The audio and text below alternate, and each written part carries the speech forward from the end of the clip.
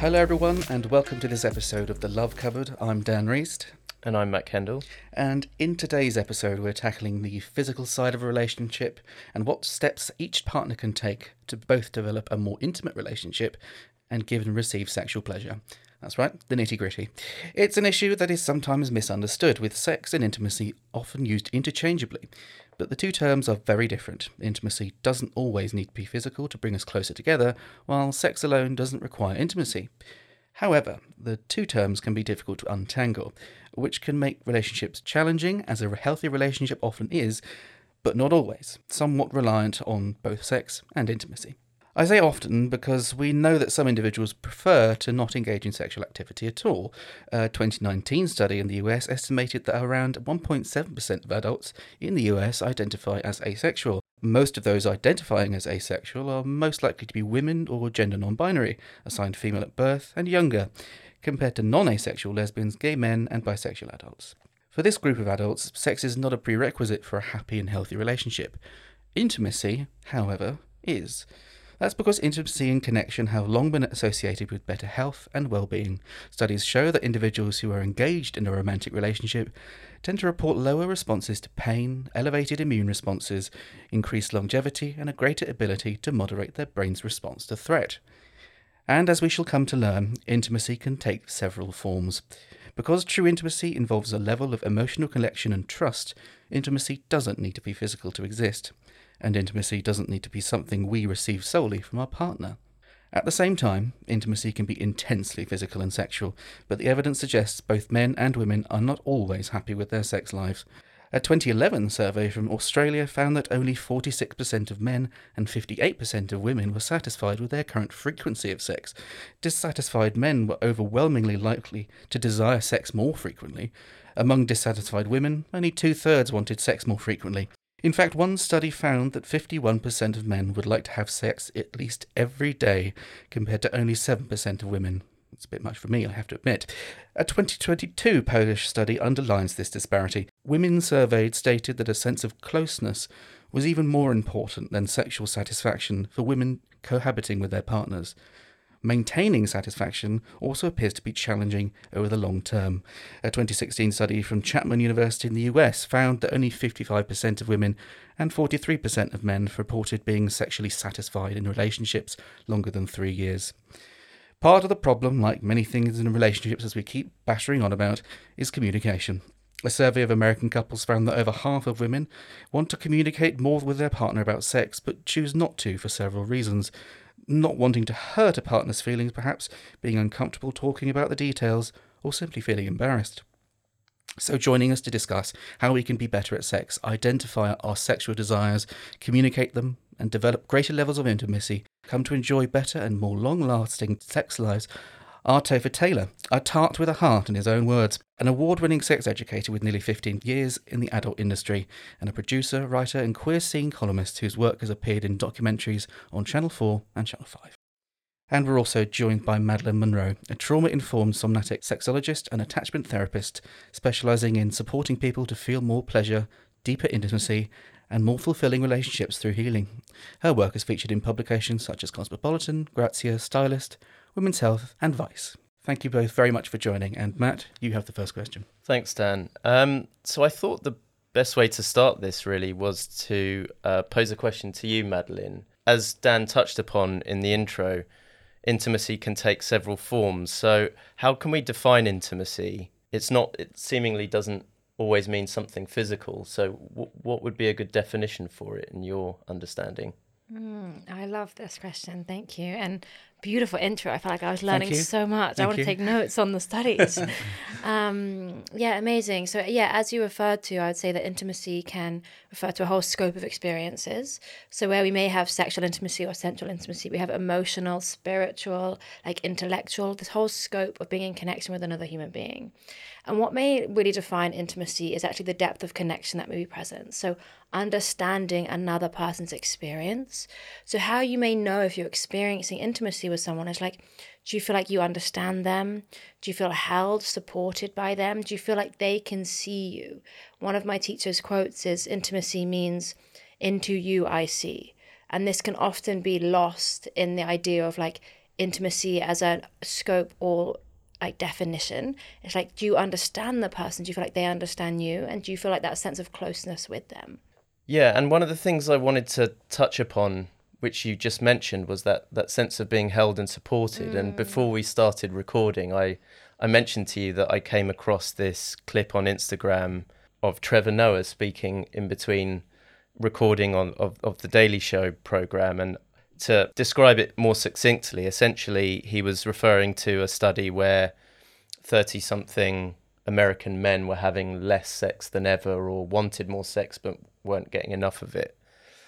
And one of the things that he came to as a possible reason for men wanting sex is not so much that they want sex per se, but perhaps they're looking for intimacy through sex. And that's one of the few ways that they feel they can express intimacy, because their ability to be vulnerable and to, be vulnerable, particularly amongst their male friends, is quite challenging. And so they seek intimacy through sex rather than through friendship or companionship, where, maybe they can hug and be vulnerable with each other and express their issues and their problems.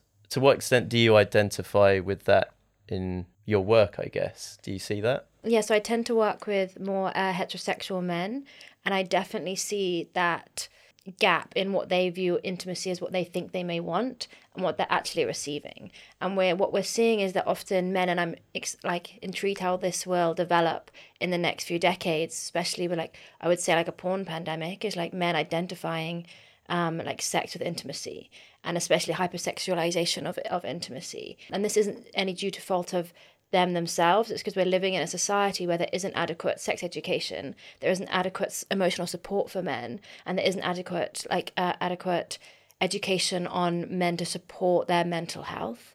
So we're seeing men often not get their attachment needs met, their attunement needs met in society and amongst themselves, or that even being recognized. And you see that in perhaps leaders or in politics, where the way even people may speak about each other in politics, and the dismissiveness. And I'm wondering, where are men having the space to actually effectively communicate their emotions and be held in that space? So yeah, definitely resonating with that and seeing that through my work a lot. And I wondered to what extent that's changed, because I came across this really interesting article that said physical expressions of affection between male friends was really common, particularly in the 18th and 19th centuries. So there's a book called The Overflowing of Friendship, where it shows how it wasn't unusual for platonic male friends to write kind of tender letters to each other and to hold hands or cuddle or even sleep in the same bed. And then the wives and girlfriends of these men and the wider community saw it as a healthy or even necessary aspect of their bond together. It seems quite surprising to me that seemed to be a very accepted way for men to get their needs met, I suppose. So I wonder what's changed since then, that now it seems very rare that men are would be comfortable doing any of that. Yeah, I feel like this is a really good point. And I'm also curious around how it is culturally. And if you look at different cultures and how men may interact. And I'm wondering how Topher may respond, because I'm wondering if a lot of this may do with systemic homophobia that has increased throughout the decades. Yeah, absolutely. Yeah. That was what was going through my head when you were talking. Yeah. I just don't want to interrupt. No, but please yeah, do, because I was thinking wow, that's really in terms of intimacy and men being held, what's the barrier really there? And for me, that's what came forward. Yeah, because I think the idea of being vulnerable, if you're masculine, is, look at the explosion of these podcasts at the minute, the Andrew Tate philosophies, that you cannot be vulnerable, you cannot show this because that's effeminate, and then to be effeminate is a sin, and then it just intertwines homophobia with misogyny, and it's just all of that chaos in the back of people's heads. Because a lot of my close friends, believe it or not, are heterosexual men, and they come to me with their problems all the time, which feels like they've got the golden goose, because I know with me they're going to get you mean I haven't got any plan for them, I'm just trying to help. And I'm why don't you talk to your friends about it? Talk to the other guys. Because my viewpoint, I'm an educator, but my lived experience is gay. I'm a gay male. So I think you do see it so much, because to be vulnerable is attributed to being effeminate or being seen as weaker. Do you think as well, Topher, that Is there a more of an intimacy amongst gay relationships, or is that kind of that homophobia still sort of preventing that from happening? Unfortunately, from my experience, homophobia is just like insidious. It's all over, and it like drips through us, and there's so much venom, and there's a lot of wonderful things about the queer scene. Like there's a lot of wonderful, worthy gay men who I really respect, but my introduction to the gay scene, just from my personal experience, was no intimacy whatsoever. I felt completely iced out. And that's why I lent on a lot of my heterosexual female friends and heterosexual men. But I think all of that does derive from homophobia. Yeah. Because we judge each other, because we judge ourselves, because we've been grown up saying, like, you know, this is wrong, this is incorrect, this is immoral. You know, this is a pathway to paedophilia, this is a pathway to fucking dogs, you know. Yeah. And these things do stick in your head as a gay man, because you grow up, you know, even today, for example, I'm on the tube, and like, when you stand, like, just because of all this rhetoric at the minute, you stand next to a child on the tube, and you're like, I wonder if someone's looking at me thinking that I'm just, because of you read all this stuff, and these things do perpetuate in how you engage. Yeah. And actually, just on a topical point of view, we've had 2 very serious gay hate crimes in the past week, I think. Yeah, in Clapham and Brixton. Clapham and Brixton. And yeah, so it is very, still extremely, you know, present. Just going back on when you said, Topher, that your heterosexual male friends come to you for kind of advice around, you know, relationships, I imagine, that kind of thing. Yeah. Why do you think that they come to you for advice? Obviously, as an educator, but I think like because I think for me it's warmth and non-judgmental. I'm not going to go and laugh about them. I'm not going to tease them in the pub. Like my work comes with a really strong line of discretion. You know, my personal life as well. Like I have a lot of relationships with men who don't publicly identify as queer. So like loyalty and discretion is my bag. Probably because I'm Irish from South London, though. Okay. Which is all I talk about, apparently. But it's true. But I think it comes from the fact they know with me there's no judgment, which I think speaks a lot to what perhaps they're scared of with other male, like heterosexual cis male relationships, you know. That should I be that vulnerable? Or is that going to put the target on my head? Am I going to be like, you know, the punchline of a joke? Or am I going to be mortified? And I have a lot of empathy for it, too much, to be honest. I sit and think about it a lot. And I'm always trying to find a window in there. Yeah. And it seems to work because I do have people tell me very like personal things, and it's a real honor. But it's just a shame that it has to be this way, you know. Yeah, I think it's really disappointing, isn't it, that most men don't feel like they have some sort of outlet or means of expressing themselves and saying I just need, or they maybe even not realize that they just need a hug or they just need someone to talk to. So I think it's understandable that they then put intimacy and sex together. But also I guess it seems like intimacy and sex are quite bound up with one another when actually they're quite separate things. We're not really on that path of recognizing that we can get intimate needs and you know, we can receive intimacy from all sorts of different people and in all sorts of different ways. Yeah. I think it's an interesting definition because I think it can be both, really. You can have intimacy outside of sex and you can definitely have it within sex. I think that there may be a tendency to separate it as an issue. For men, certainly, and in my experience, and I'll totally admit to saying that, you know, I've often thought sex is intimacy and because it has to be, and because you feel that perhaps, even from my experience, my queer experiences, that it is the most kind of raw act that someone can do and reveal to you, or actually that's 100% not true, and there's so much more behind it. Madeleine, I think, you know, you'll have experience in speaking to people about this and trying to separate it. Do you think there's kind of a reluctance to separate it? I wonder if there's perhaps reluctance out of like fear of what's the deeper unmet need. Sure. Is that a need for vulnerability? Is that like the deeper unmet need for attachment and security and safety with another human being? And where can that feel like easily met within sex, right? It can feel, and like with the hormones that are released and everything, it can feel, like, oh, someone is there for us. And while they can be separated, I wonder if like sex in itself can also be misunderstood and just how vulnerable and intimate it is. And like how easy or like we step into it. And it is so vulnerable to, you know, to have an orgasm, our nervous system needs to change state into parasympathetic state, and there needs to be safety for us to be able to receive that type of pleasure. And so there needs to be a certain type of level of attunement with another human being, which in itself is intimacy. So it's a deeper reflection perhaps on like how our human needs are being met within society, and us understanding how, like, if you look at from the pandemic, it's like what I saw, I don't know if you saw it as well, but in my private clinic, this emergence of people wanting more from their relationships. Absolutely. Because I work on a lot of the time in the retail side of the adult industry, so products, toys, like wellness, etc. And our sales jumped up 450% one week because people were sat at home having to face their shit. And there was points in the pandemic, as we know, we didn't know if everyone around us was going to die. We didn't know if this mysterious bug was lingering in the air. Do you know what I mean? And I think a lot of people sat down with their shit, and I have so much respect for a lot of men in my personal life who really came forward. And a few guys I know came out as bisexual during the pandemic, because I think everyone had so much time to sit on their thoughts. And then you really have to go like, right, I have all these hours in the day, I'm working at home now, and, I want to express my sexuality. And a lot of couples split, but a lot of couples also really developed great sex lives because people were inviting toys into the bedroom, mostly because they were fucking bored. Yeah, I think that boredom People were so bored. is there. Yeah. But I completely agree. There was a level of discovery, perhaps, that was part of it, and sexual discovery is such a beautiful thing anyway. Yeah. But it is ultimately linked with this kind of sense of intimacy. People trying to find out how things can make them feel better, whether it's in a sexual way or whether it's with their partner or in whatever ways.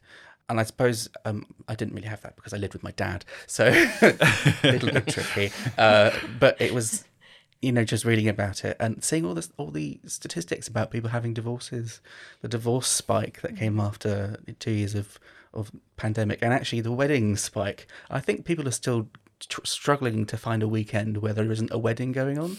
Yeah.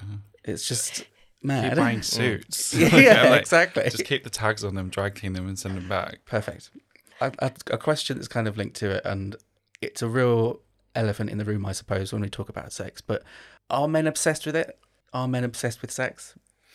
Before you answer, I just wanted to tag on to that question Okay. by saying all this talk about intimacy and kind of the idea that men aren't able to access intimacy or mainly through physical, through sex, basically. Does that play into this idea, this kind of hypersexualized culture that we have, and this idea that men are really obsessed with sex and that's the only thing they want? To what extent also is it that there's a sort of a misunderstanding of what intimacy is, or there's only one form of it that men seem able to access, and that's what's making them obsessed with sex, rather than it being an innate thing that men just want sex all the time and women don't want it quite as much, which is a huge generalization, obviously. But yeah, I mean, I guess I was blessed with, I grew up surrounded by really sexual women. Like, I grew up, I've said it 15 times already, but in South London, like, I come from, like, and the girls on the estates were the ones who had the control. So I grew up around a lot of very sexually empowered women. So when I think about men being obsessed with sex, I feel like it's used a lot of the time as a replacement, like we've touched on, for intimacy. Sex can be intimate, it can be great, but you're thinking, are you doing this because you're like erotically attracted to this person? Do you want to express yourself sexually, or is there just something you need to release or prove to yourself? But then on the flip side, I don't like. There's a lot of negativity attached to people being obsessed with sex. Like, there's nothing wrong with it if you're doing it correctly and responsibly and obviously consensually. But from my experience and my work and the men that I've spoken to over the years, I think a lot of the time men almost get like infantilized with sex, where they're almost like, people roll their eyes at the idea of a man masturbating or a man wanting to shag, and they get seen as like horny teenagers. And I feel like it's finding that balance between this human being has every right to like want to fuck and explore and try new things, and on the flip side, but then doing that responsibly and not being a prick and making sure you're doing it for the right reasons. And I think if we could all dissect ourselves and figure out why we're making the choices we're making sexually, like, I think we'd all be a lot happier. But I mean, we know that people don't, especially men, because again, I was saying that I have a lot of empathy for men because there's so much pressure, and it's very easy, rather than to address your intimacy issues and your connection and your fears, than just to go shag someone, because it proves a point to yourself and you're scoring a point, if that makes sense. Yeah. yeah, It's validation to some extent. I Yeah, suppose, and- definitely. And I Yeah. see it all the time. And there's nothing wrong with wanting to shag. But I think it would just be wonderful if people could just think, why am I doing this? Yeah. Am I proving a point? Do I really want to shag, or do I just want to hug someone? Yeah. Do I want to feel someone's skin on me? And again, it's that, do men feel safe to say that? Is it not embarrassing? Is it not making yourself too vulnerable? Yeah. It's very layered. It's fascinating. And I suppose the one thing that I certainly noticed, at least in the last 3 years, it's obviously a historic thing, but the sheer rise in the market for male sex toys Yes. as an essence of self-pleasure and fulfillment of that kind, I think it's a hugely beneficial thing and positive thing. Yeah. And I think the way that is now being marketed as, alongside, I'd say normal ones for women, is really good because it normalizes it. And I'm sure in your work you absolutely experience this. Oh God, yeah. I mean, like the explosion of like sex toys for people with, I say people with penises because Yeah, of I course. work on the actual nerve. I think about the nerve endings as opposed to anything else. But yeah, sex toys for men, cis men, it's exploded. And there are amazing companies who really do put a lot of effort and time and studies, thinking and taking things into consideration like disabilities and making sure functionality is for everyone. But I feel there's a lot of good and bad to porn, but I think one of the great sides to porn is it's encouraged a lot of men to try sex toys because they've seen it in the films, and we're very easily influenced creatures, especially in vulnerable states. Sex and wanting to fuck and being horny, and then you see maybe a porn star who you admire, and maybe he fucks all the women that you love, and then you suddenly see that, oh, he's got a fleshlight, that's cool, and that maybe sound a little bit patronizing there, but that's a great entryway because using sex toys can really, really help men with performance confidence issues, with even things like delayed ejaculation, premature ejaculation, erectile dysfunction, which again is not addressed a lot. Yeah. Because there's a lot of pressure to be, and to admit that is embarrassing. But the sex toy development process for men is fascinating. Yeah. Because they get so many people involved in different facets.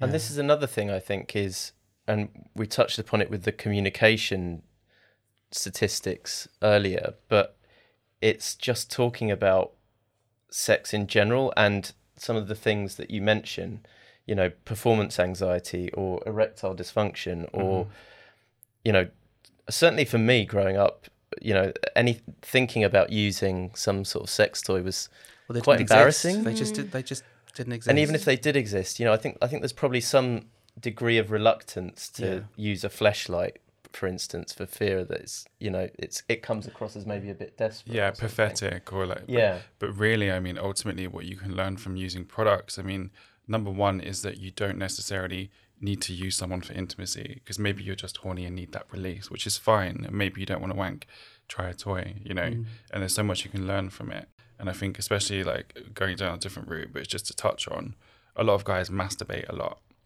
And by doing so, you train your body to orgasm certain ways, which will then contribute to things like delayed ejaculation, erectile dysfunction, and then performance confidence. Yeah. Because you're thinking, fuck, I'm not going to work. The old death grip is the Exactly. is the word that always comes out. Yeah. Madeline, I suppose we've concentrated quite a lot on the sex toys, but with your kind of therapy in your private clinic that you work with men, is this the performance anxiety that must come out quite a lot? I'm sure. Huge. And backing off what Topher said around like who are men taught that they need to be accepted, and how that really shows up. So performance anxiety and really I see it different between men and women and people, non-binary people. The issues they may come with or the challenge they may come with will be different. So men, it tends to be who they think they should, in quotation marks, be in the bedroom and showing up as that. So therefore, when I hear that question, are men obsessed with sex? I would love to like just thread this in here that like Topher said, like it's okay if people have sexual desire. And what I can see in the dating world is like this narrative of critique of men. And this narrative, you may see it in pop culture and films, like men are obsessed with sex, men only want one thing. And taking the time to actually just dissolve that as a narrative, I don't think it serves anyone around this idea, and that if we have, like you say, these conversations, how healing they are for men to listen or tune into where they get their needs met or what intimacy or sex means to them, and give themselves permission. If they are really horny, if they do have strong sexual desires, that's okay as well. So just really providing this caveat for the whole spectrum of how men may want to be in the bedroom rather than who they think they should be. I love that, what you just said. So like who they are as opposed to what they think they should be, because that's monumental. Yeah, and I think that also really chimes with the kind of feedback that I was getting when I was younger was sex and kind of conquest, I guess, of women was a way to make yourself feel good and to satisfy urges, and it fed into you having some sort of confidence in yourself. It was all revolved around basically trying as hard as you could to have sex with women. But I think underlying that, with hindsight, there was a lot of issues that were feeding into that. It wasn't really about sex. It was, to what extent am I getting, am I feeling complete as a person through various other different things? But it was, I guess, a societal message that if you have lots of sex, you'll be happy, and you'll be a man. That's what it means to be a man. Yeah, the status piece. You said thinking of like Playboy or Vice or these things where it's like the men have more sex with the players, right? And like the status like they hold, and then how the narrative may have been how women, and I'm so grateful that a lot of women I'm around with like reclaim the word slut. But I remember feeling shame around my numbers, I shouldn't sleep with too many people or something, whereas the antithesis for men. Sort of showing how these like power dynamics may play in society with different genders and sexualities. Yeah, I think if I hear body count one more time, oh gosh, I will run in front of a vehicle. Yeah, it's patronising, isn't it? Yeah, and I think it's so demeaning, especially like I grew up, so again, I've got loads of strong, close bonds with cis straight women. Like, I feel so protective when I hear those words, because I love it when one of my like girls would, they'll always contact me and be like, "You'll never guess what I did last night," and I'm like, and it's a shame that, especially someone like me, I've worked in the industry for so long, and you're like, why am I still shocked to hear about an empowered sexual woman? Because of culture, and and then that does drip feed into how some men think of women. Like, you should think less because like she's been around the block, or her vagina is going to be loose, and it's nonsense. It's the same, I think, that we have if in the news, or if there's a celebrity, a woman who's perhaps older and she starts dating a younger man, and the cultural kind of discussion or the discourse that goes on is always completely different than what it would be if it's an older man, a younger woman. I mean, that's obviously entrenched in patriarchy and things like that, but the sexual side certainly comes out as well, I think, this kind of conquests narrative. Yeah, I'm a Madonna fan, so that speaks to me. Oh, I find her fascinating how she does it so unapologetically. Yeah, she's fantastic for just not giving a shit, essentially. And I feel like I know lots of like women of all ages. Like, a few of my friends who do like dominatrix work, they're like in their 50s and some in their 60s, and they are more sexually compatible in their personal lives with younger men. And it's not like fetish based, it's just having your needs met.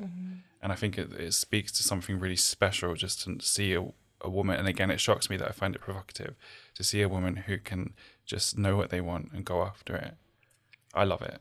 Yeah, we've been sort of controlled to think that kind of liberation is a bad thing. Yeah. But actually, it's the most important thing someone can do, and I think that's the same for everyone. But women especially, having been the sort of target of so many years of this, and actually taking control of one's sex life and saying, I sleep with people and I'm quite happy to do that, it's so inspiring, I think, to see that. And the sex positivity movement, I have done inverted comma bunny ears movements with that, because I wouldn't say it's a movement, it's a frame of mind, but the one that kind of has really exploded, I think, in the past, probably since the pandemic. I think I didn't really see the term sex positive very often until shortly after the pandemic, which again speaks for what the pandemic did to people, was that they needed to kind of explore these things. And I suppose the question that comes from that is this again movement, if you like, of sex positivity. It needs to include men, doesn't it? Definitely. Absolutely. So I'll be honest with you, sex positivity kind of makes me cringe a little bit, just because I see that vehicle go in places which I think is just completely irrelevant, and it gets tied into a lot of really corny conversations. No. So, but I like since the pandemic, the amount of people who are now openly discussing sex and like what their needs are, what they want, how they identify, what they want to explore, like even on things like TikTok, Yeah. you know, which is really like youth based. And I think it's really inspiring to see teenagers who are not describing themselves pornographically. They're just saying, these are my desires and this is how I choose to identify. Like, and that may change because I'm definitely not the person I was when I was 13. But I think the sex positivity movement has been both beneficial, but also it's been a lot of like corporations and stuff are getting involved and like commodifying a lot of it, and it makes me a little bit uncomfortable when I hear sex positive. I think it's the same with Pride and that kind Yeah. of claiming of it, if you like. As you say, corporate side of things. Me and Matt were talking about dating apps, and I don't know if you've noticed that on dating apps, Matt, but people are actually describing themselves as sex positive on dating apps. And this, for me, has just exploded in the last kind of few years, and it never has before. I think sorry to interrupt, but I think when I see it on a profile, when I see sex positive, and maybe this is me being cynical, I'm thinking, what do you actually mean? Yeah. Because what does that actually mean? Like, does that mean that you're happy to have an open relationship? Does it mean that you like love anal? Does it mean that you want to get passed around like a spliff at a barbecue? Like, but for me, like, I just think it's a little bit of a buffer for some people still, and I appreciate that it's a step, Of course. but I look forward to the day when someone's like, I'm into this. And I'm not particularly into this, but I'm open to this. Because I think sex positive is just a bit of an umbrella. Sure. Is it also just a case of just a reflection perhaps of the fact that it's still quite hard to explore? We're still on that upward curve Yeah. of exploring ourselves sexually. Yeah. And therefore I guess there must be a lot of people who are just quite uncertain, but maybe willing to Yeah. experiment and try things. Yeah, but it's don't actually know what they like. It's probably me being cynical. I think I that think cynicism comes from a very good place, honestly. And I just think at the minute, especially if you look on social media, like even right now, like on the way here, I was checking my phone. The person who's trending on TikTok right now is Samantha Jones. There is a reason we are drawn to these people, because it speaks to so many of us to see someone who can hold their head high and say, I'm a slut. Like slut can mean 150,000 different things. But I think it speaks to society, especially you see young women sharing it and you're like, I love that, but I just think it's the psychology behind why are we drawn to these people, like the Madonnas, the Samantha Jones, and then going back like Blanche Devereaux from the Golden Girls. Do you know what I mean? But My heart flutters. but I think there's a reason we're drawn to these characters, because it speaks to so many of us that we would love to be able to do that. I would like, so many people would love the idea of being able to do it, and you're thinking, but wait, is that going to make me undateable? Does that take me off the market? Yeah. Does that mean that I'm just there to get fucked, but I can't be hugged, I can't be married, and I think I struggle with that because I'm very overtly sexual, and sometimes I'm thinking, fuck, am I just making myself undateable? But then that's because I grew up like trained by my, the media, that to be a slut is a sin. Yeah. You can dress slutty, but you can't own it. Because that's a sin. But you can look good, and you have to look good, and you must. And if you don't look good, something's going wrong. But if you look too good, you're a slut, and you want approval from people. But then if you don't look good, you're falling off, and you're past it. And it's like that. But that pressure, I mean, as a gay, it's there. But I can't even imagine for women. It seems like the maturity around sex and our sexual desires and willingness to experiment is still not there. We're kind of again, just going back to what I was saying about that being at the beginning of the curve, we're talking about these things, but there's still so many, I guess, contradictions to iron out.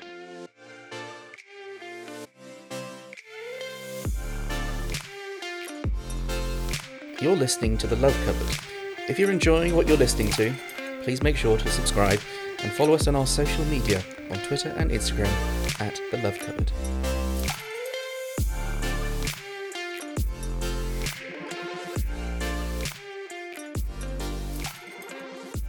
I just want to take it back slightly because, again, to the statistic around communication of sexual desires, and I mean, I was particularly interested that there are so many women, I can't remember the exact percentage, who aren't satisfied but don't bring it up. And I mean, I don't know what the statistics are with men either, but it seems there's a lot of people out there who are not satisfied with how things are going, but we're just too embarrassed to say anything for fear of upsetting the person we're with. And I guess that sort of extends also to this idea that a lot of women might fake orgasms and probably contributes to the orgasm gap as well. So I just wondered, you know, what sort of thoughts you have around when we are actually engaging with a partner sexually and we still find it difficult to, a lot of people find it difficult to actually express, this is what I like, or I like it this way. How, you know, how do we get around that? How do we overcome?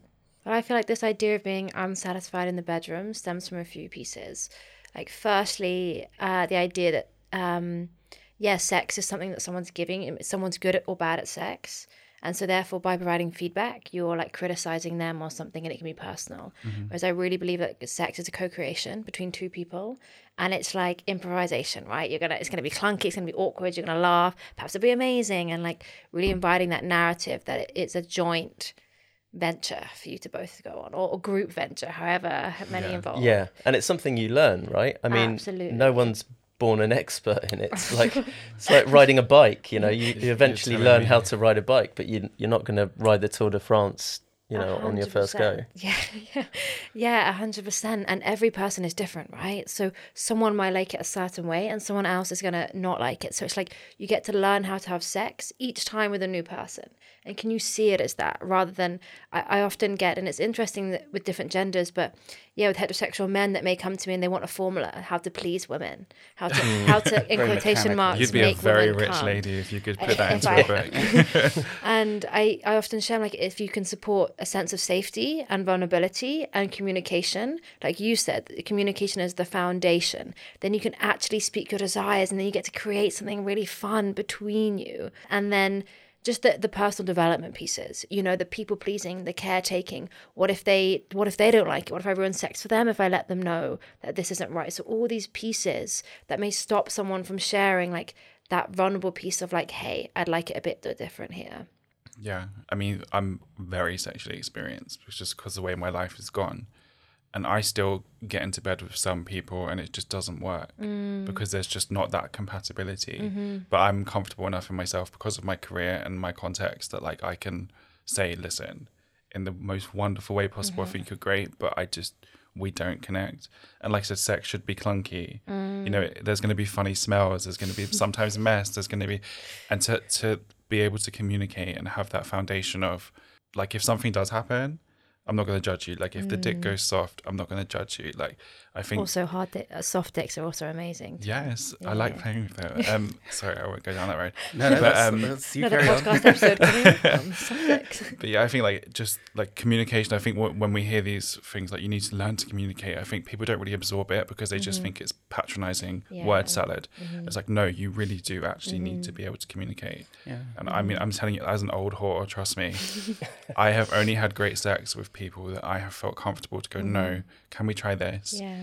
What do you want? Like, do you want less hands? Do you, like, you need to think about, like, when we say communicate in the bedroom, what does it actually mean? It's things like, can I use my hand? Do you want me to take my hand off? You know, are you comfortable? Do you want me to try this? Has anyone ever touched you there before? You know, things like that's just going through my Rolodex, and that to me is what communication means. Like, what are your desires? Should we try something new? How kinky are you? Like, don't be scared to touch me there if that's what you want, and also don't feel pressured to. Yeah, and I really think that actually a lot of people now who are very good at communicating, there's someone who hasn't had sex in a very long time, there's someone who tries to think that they are good at communicating, it comes from a place of having bad experiences quite often, which is really sad. And the way that people do learn how to do things better is quite often through really naff sex. And it shouldn't be like that. It should be a way of, you know, as you said, Madeline, that kind of co-creation. The thing I have difficulty sometimes is, absolutely the communication should be there, but it's the kind of cues and the different levels of actually knowing how to kind of attack someone's idea of what is wrong and what's right in the bedroom. Because I've been in a few situations with guys and it's like, I really don't like you doing that. And, trying to actually say that when you're in a position of being at bottom, it's a little difficult. literally in a position. I know what you Literally mean. in a No, position. don't do that. Like, don't do Exactly, and it's just like that's not only is it not something I like, it's also hurting. Yeah. It's very difficult to kind of actually engage with someone in the way that, from an outside perspective, it looks really easy to do. And I would say, yeah, I really want to recognize this spot and bring in so much compassion for anyone listening, and bring in this awareness around, like, yes, stress responses and how they may show up in the bedroom. So by stress response, I mean like freeze or fawn, or like even the other ones like fight or flight, like these things where our nervous system's out of capacity. So what may happen and I know I've had it many times where like something doesn't feel good. I want to voice it and it's not coming out, and I want to say no, and I'm actually in a freeze state. So I'm not actually able to vocally express what I want to be different. And so in these moments, it can be so much easier in hindsight, or like you say, like looking into the situation. And so that's why I invite like the permission for a pause if you don't know, or like these sudden things, or like the way you can weave it in, because like Topher said, like to say communicate better is one thing, but what does that actually mean? So how can we have more compassion for those moments when we may be perhaps in freeze or fawn, or not quite know how to communicate what we want to be different in those situations? So thank you for bringing that to light. No, I think it's important, and I also think that, quite simply, communication is sexy. It definitely is. If someone can So tell you what is. they want and mean it and look you in the eye, and Absolutely. even like admitting a vulnerability, like Totally. I've tried this and I didn't like it, and like you're actually hurting me. For me, I mean, I guess maybe because of my career and stuff, I find it very endearing when someone is like, I really appreciate that you might like it, but it kind of hurts, and I'm like, oh my gosh, okay, I'm so like, because we can all get carried away, and we all have, and it, like just touching on just one example as a bottom. Erectile dysfunction. A lot of people who have performance confidence issues or erectile dysfunction, they will just try and pop it in quickly before it goes soft, and because they just need to get in the hole. Because if it pushes on the outside for too long, and I'm really going into like the big, but it's resonates. true. So here for Completely it. It resonates. happens so often, and people just want to get it in because they're scared if it doesn't get in now, they're going to go soft, or they're going to go gummy, or they're going to lose their ability to come quick. But again, it should be spoken about, but then there's so much context to that, because could that person need treatment or a cock ring or whatever? And I think this is also a good segue into porn, actually. So all of this, difficulty that we have expressing ourselves around our sexual proclivities and sexual performance. I mean, there's a lot of really interesting statistics around porn. So, I mean, there's something I've got here, a study on a website called Sexual Alpha that say over 90% of adolescent boys watch porn in the Western world, and 55% of men say that porn has been their main source of sex education. So with that sort of high percentage, to what extent do we think porn is having a negative impact on our ability to talk about things and to not be embarrassed about erectile dysfunction? Because and even doing things that might make someone else uncomfortable, there's lots of really quite awful things that happen in porn of the way that men treat other women in porn, for instance. It's the one that gets me, where it's like you have 1 or 2 minutes of foreplay, and then it's just like 50 minutes of non-stop hardcore, full on, everything's just going like the clappers. It's like, that's absolutely not how it works. You're gonna set me on fire. So I think there's with those statistics, there's a lot of men there's a gap of sex education, and they're using porn as a way to educate themselves. And so maybe they go into sexual encounters thinking, well, this is what I have to do, and if I don't do this, if I go soft, for instance, it's all over and it's a disaster, so I have to do whatever I can, and this is how I should behave. It seems to be getting in the way of us actually talking to each other and saying, it's okay, or I'm not comfortable with this, but we can try something else.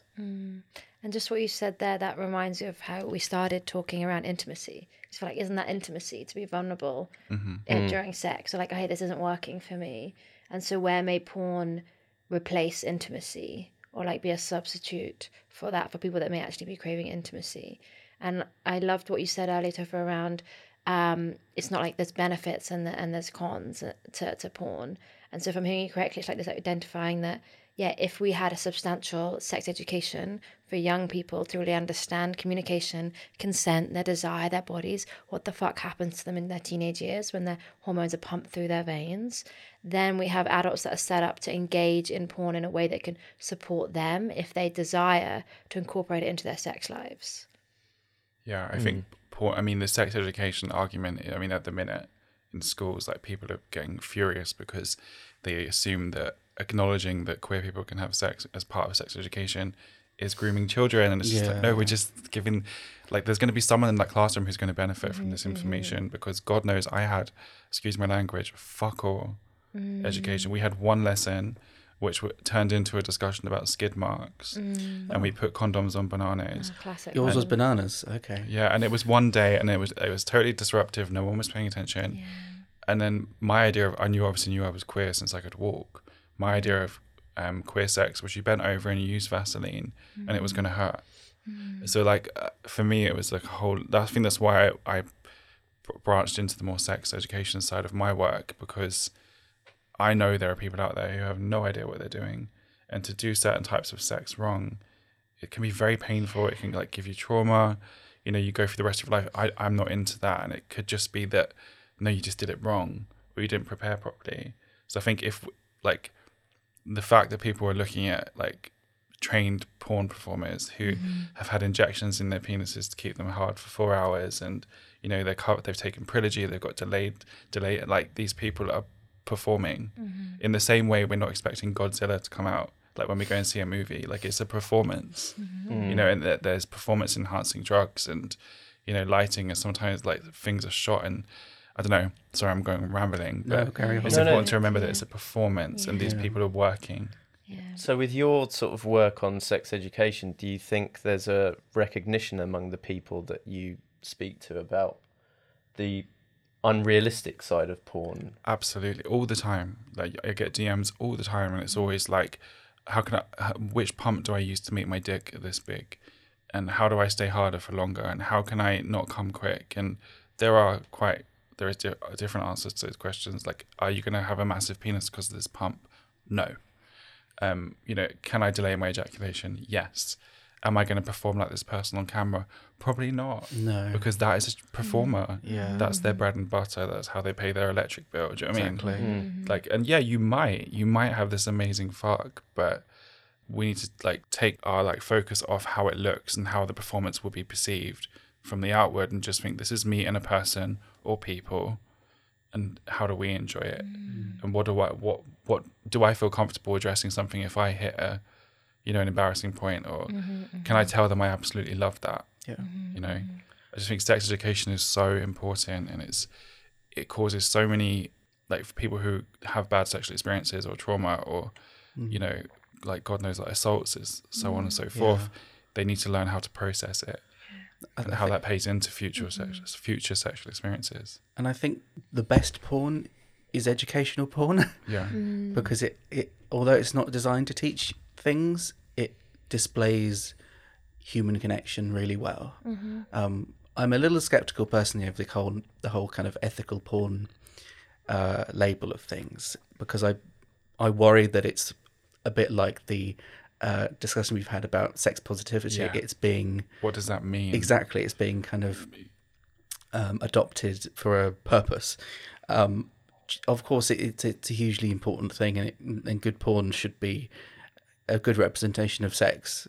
And there's nothing wrong, I don't think, with having absolutely mad, like the clappers porn. I think as long as there is, as you say, Topher, that kind of education in the background to unpick those things, so that people know, well, that's just ridiculous. That doesn't bend that way, or doesn't happen that way. And there are some really worthy, ethical, showing my fingers, like doing the bunny hands, porn websites like Lustery, Yeah. and there's Frolic Me, and those are really focused on intimacy and pleasure, and, like, expressing your love for sex with your partner or partners to the camera, which I think is wonderful. Yes, definitely. But then I think that the ethical porn thing can just be plopped on top of something, and I prefer, like, that's why I like Lustery and Frolic Me, because they're like, they tell you they break down what they're doing, why they're different, and how their performers benefit, and, you know, making sure they were, like, sorry to go a really drastic swoop here, but like no one's been trafficked, Yes. no one's been manipulated or tricked or coerced into doing this scene and signing a 2257, and they've lost that image. You mean? Yeah, and that's kind of a question built on that is, what do we think the rise of OnlyFans has done for men's perception of sex? Because I'm, again, really skeptical that on one half it allows a sense of liberty for people to take their sexuality and their sense of sexual desire and pleasure into their own hands and not have it in control of a vastly enormous company. But also there's that level of people might perceive it as being quite accessible. Okay, sorry, I'm really talking a lot. I'm here for it. So I do OnlyFans, so I do have personal experience with it. And I like it because, I mean, would I preferably be with OnlyFans considering their track record? No. But as a person who has bills to pay and I'm going into something with a smart mindset and I'm thinking about all of this, you go with the biggest player. Sure. And that, unfortunately, is them. And then there's other great ones like Fansly and Just for Fans, who I've just joined. And it's about, like, looking at OnlyFans as an umbrella is one thing, but then you just need to look at the individual performers and what's going on. Is this person doing something that's great?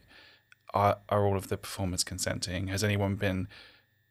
just a little side thing that I'm not sure anyone in this room would know about. There's a big explosion at the minute. Like, OnlyFans in the last 6 months has really rolled out. They're tagging your co-performers. So you have to, which you didn't have before, to have paperwork uploaded to approve that this other person's consenting to be filmed. Okay, they're good. of age. But then that brings in the question, how many people are just so desperate to sleep with a porn performer or someone they admire from Twitter that they will go into a scene with them?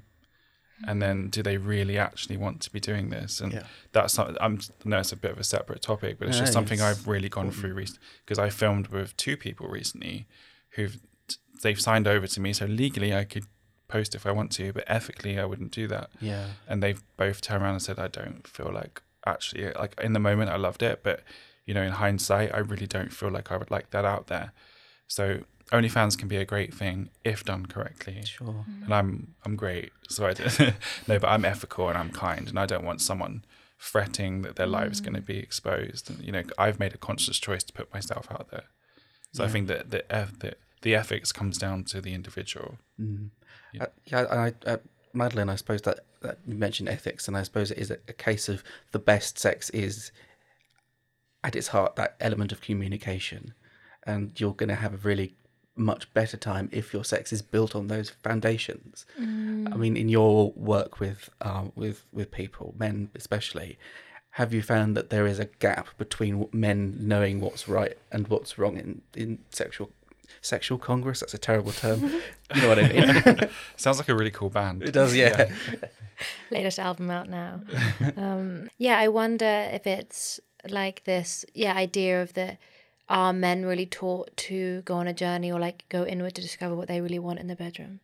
And that's where, like, perhaps seeing the other side of OnlyFans, of like how these apps really support people to find connection if they're by themselves or have that intimacy. And on the other hand, OnlyFans and perhaps dating apps, what I can see through client work is, where do we have like disposable attachment to people? So where are we now seeing people or intimacy on this level of like, you can just swipe a screen or you can just comment, or these things where like intimacy is now changing.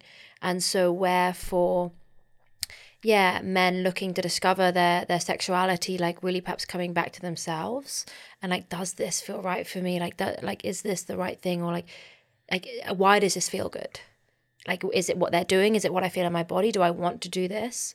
And inviting that sovereign with themselves.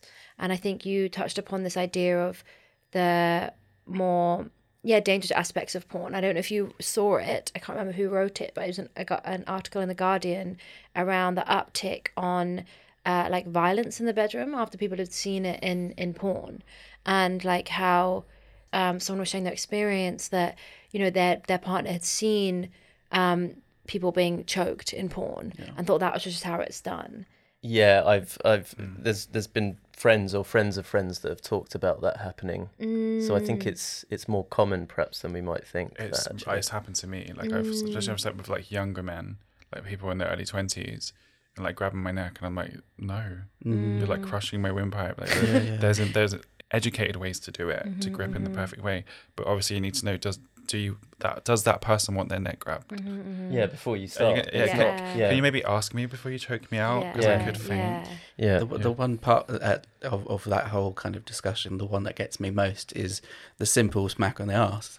A lot of people are obviously fans of it, a lot of people aren't, and it's quite normalized as far as I'm aware. People just it just happens naturally, and I just don't know if that's porn or if that's just part of the experience anymore. I suppose, as you say, Madeline, intimacy has evolved, but it's those individual little cues which you can see from things like porn and the media and so on, which have become normalized, and I don't know if it's healthy.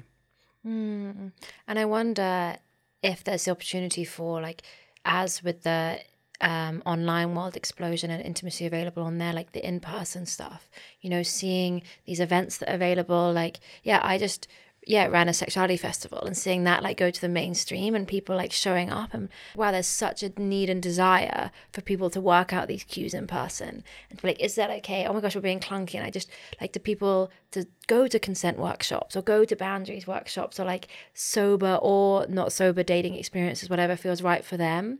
But like there's educational spaces more available now, especially in the UK. We're lucky that they can be legal. Having travelled around, that some places you don't have that available to really learn about sex in person. So if you're thinking like, oh, what is this? Like, well, how do I feel? Like, just inviting you, if you have the courage or desire, to find yourself in these spaces. Because I also feel like that's the wave that's coming through. Like I see the young youth on TikTok with these conversations that are so cool.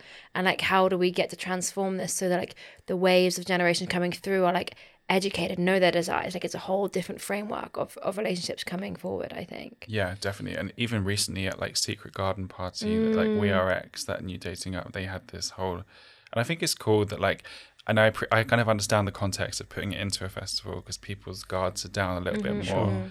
That maybe they're under the influence of something if they choose to be, and then you're open more to, I'm going to be brave enough to go in there. So what happened at Secret Garden Party exactly? There's a dating app called WeAreX. They've just launched, and it's the people behind Killing Kittens. And they had this big setup at Secret Garden Party, and there was a big uptake because I think people feel safe because you're like when you're at a festival, you feel like you're in a little world. Do you know what I mean? You can just, everything that happens here stays here. So it's a really good idea to kind of have those places pop up there because people go in there with more of an open mind because they feel like they're in a safe space. Because a festival, I mean, for me personally, maybe because of the way I party, but it feels like a big safe space. Yeah. You know, we're all in this together. And it would just be wonderful if we could take that mindset and that safety and apply it to, you know, just a workshop you maybe get on the tubes to go to, or even downloading an app, you know. And I think like the way that social media is now, I think we feel like we're so connected to one another, but really I think it's actually causing more of a distance. Yes. So I like to see these people on social who do push these really sex positive messages, but then you get the kickback of being deleted all the time, like me. Oh yeah. But yeah, it's just finding, I don't know, I love these educational workshops. I think they're so charming, and I understand why people might roll their eyes at them. But what I would say to anyone listening to this, because I've been there, I roll my eyes, but I think it's just because it's my industry. I don't want to work after finished work.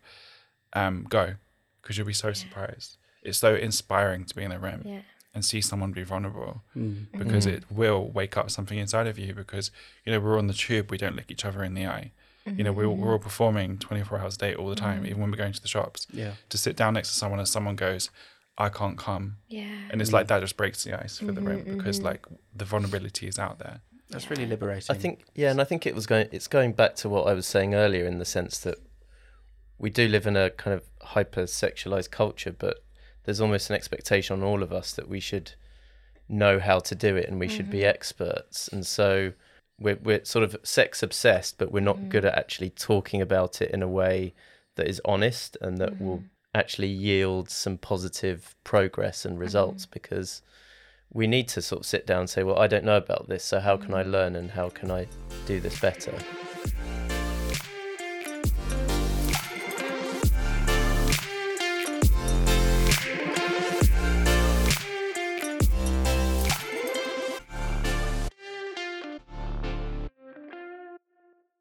Thanks for listening.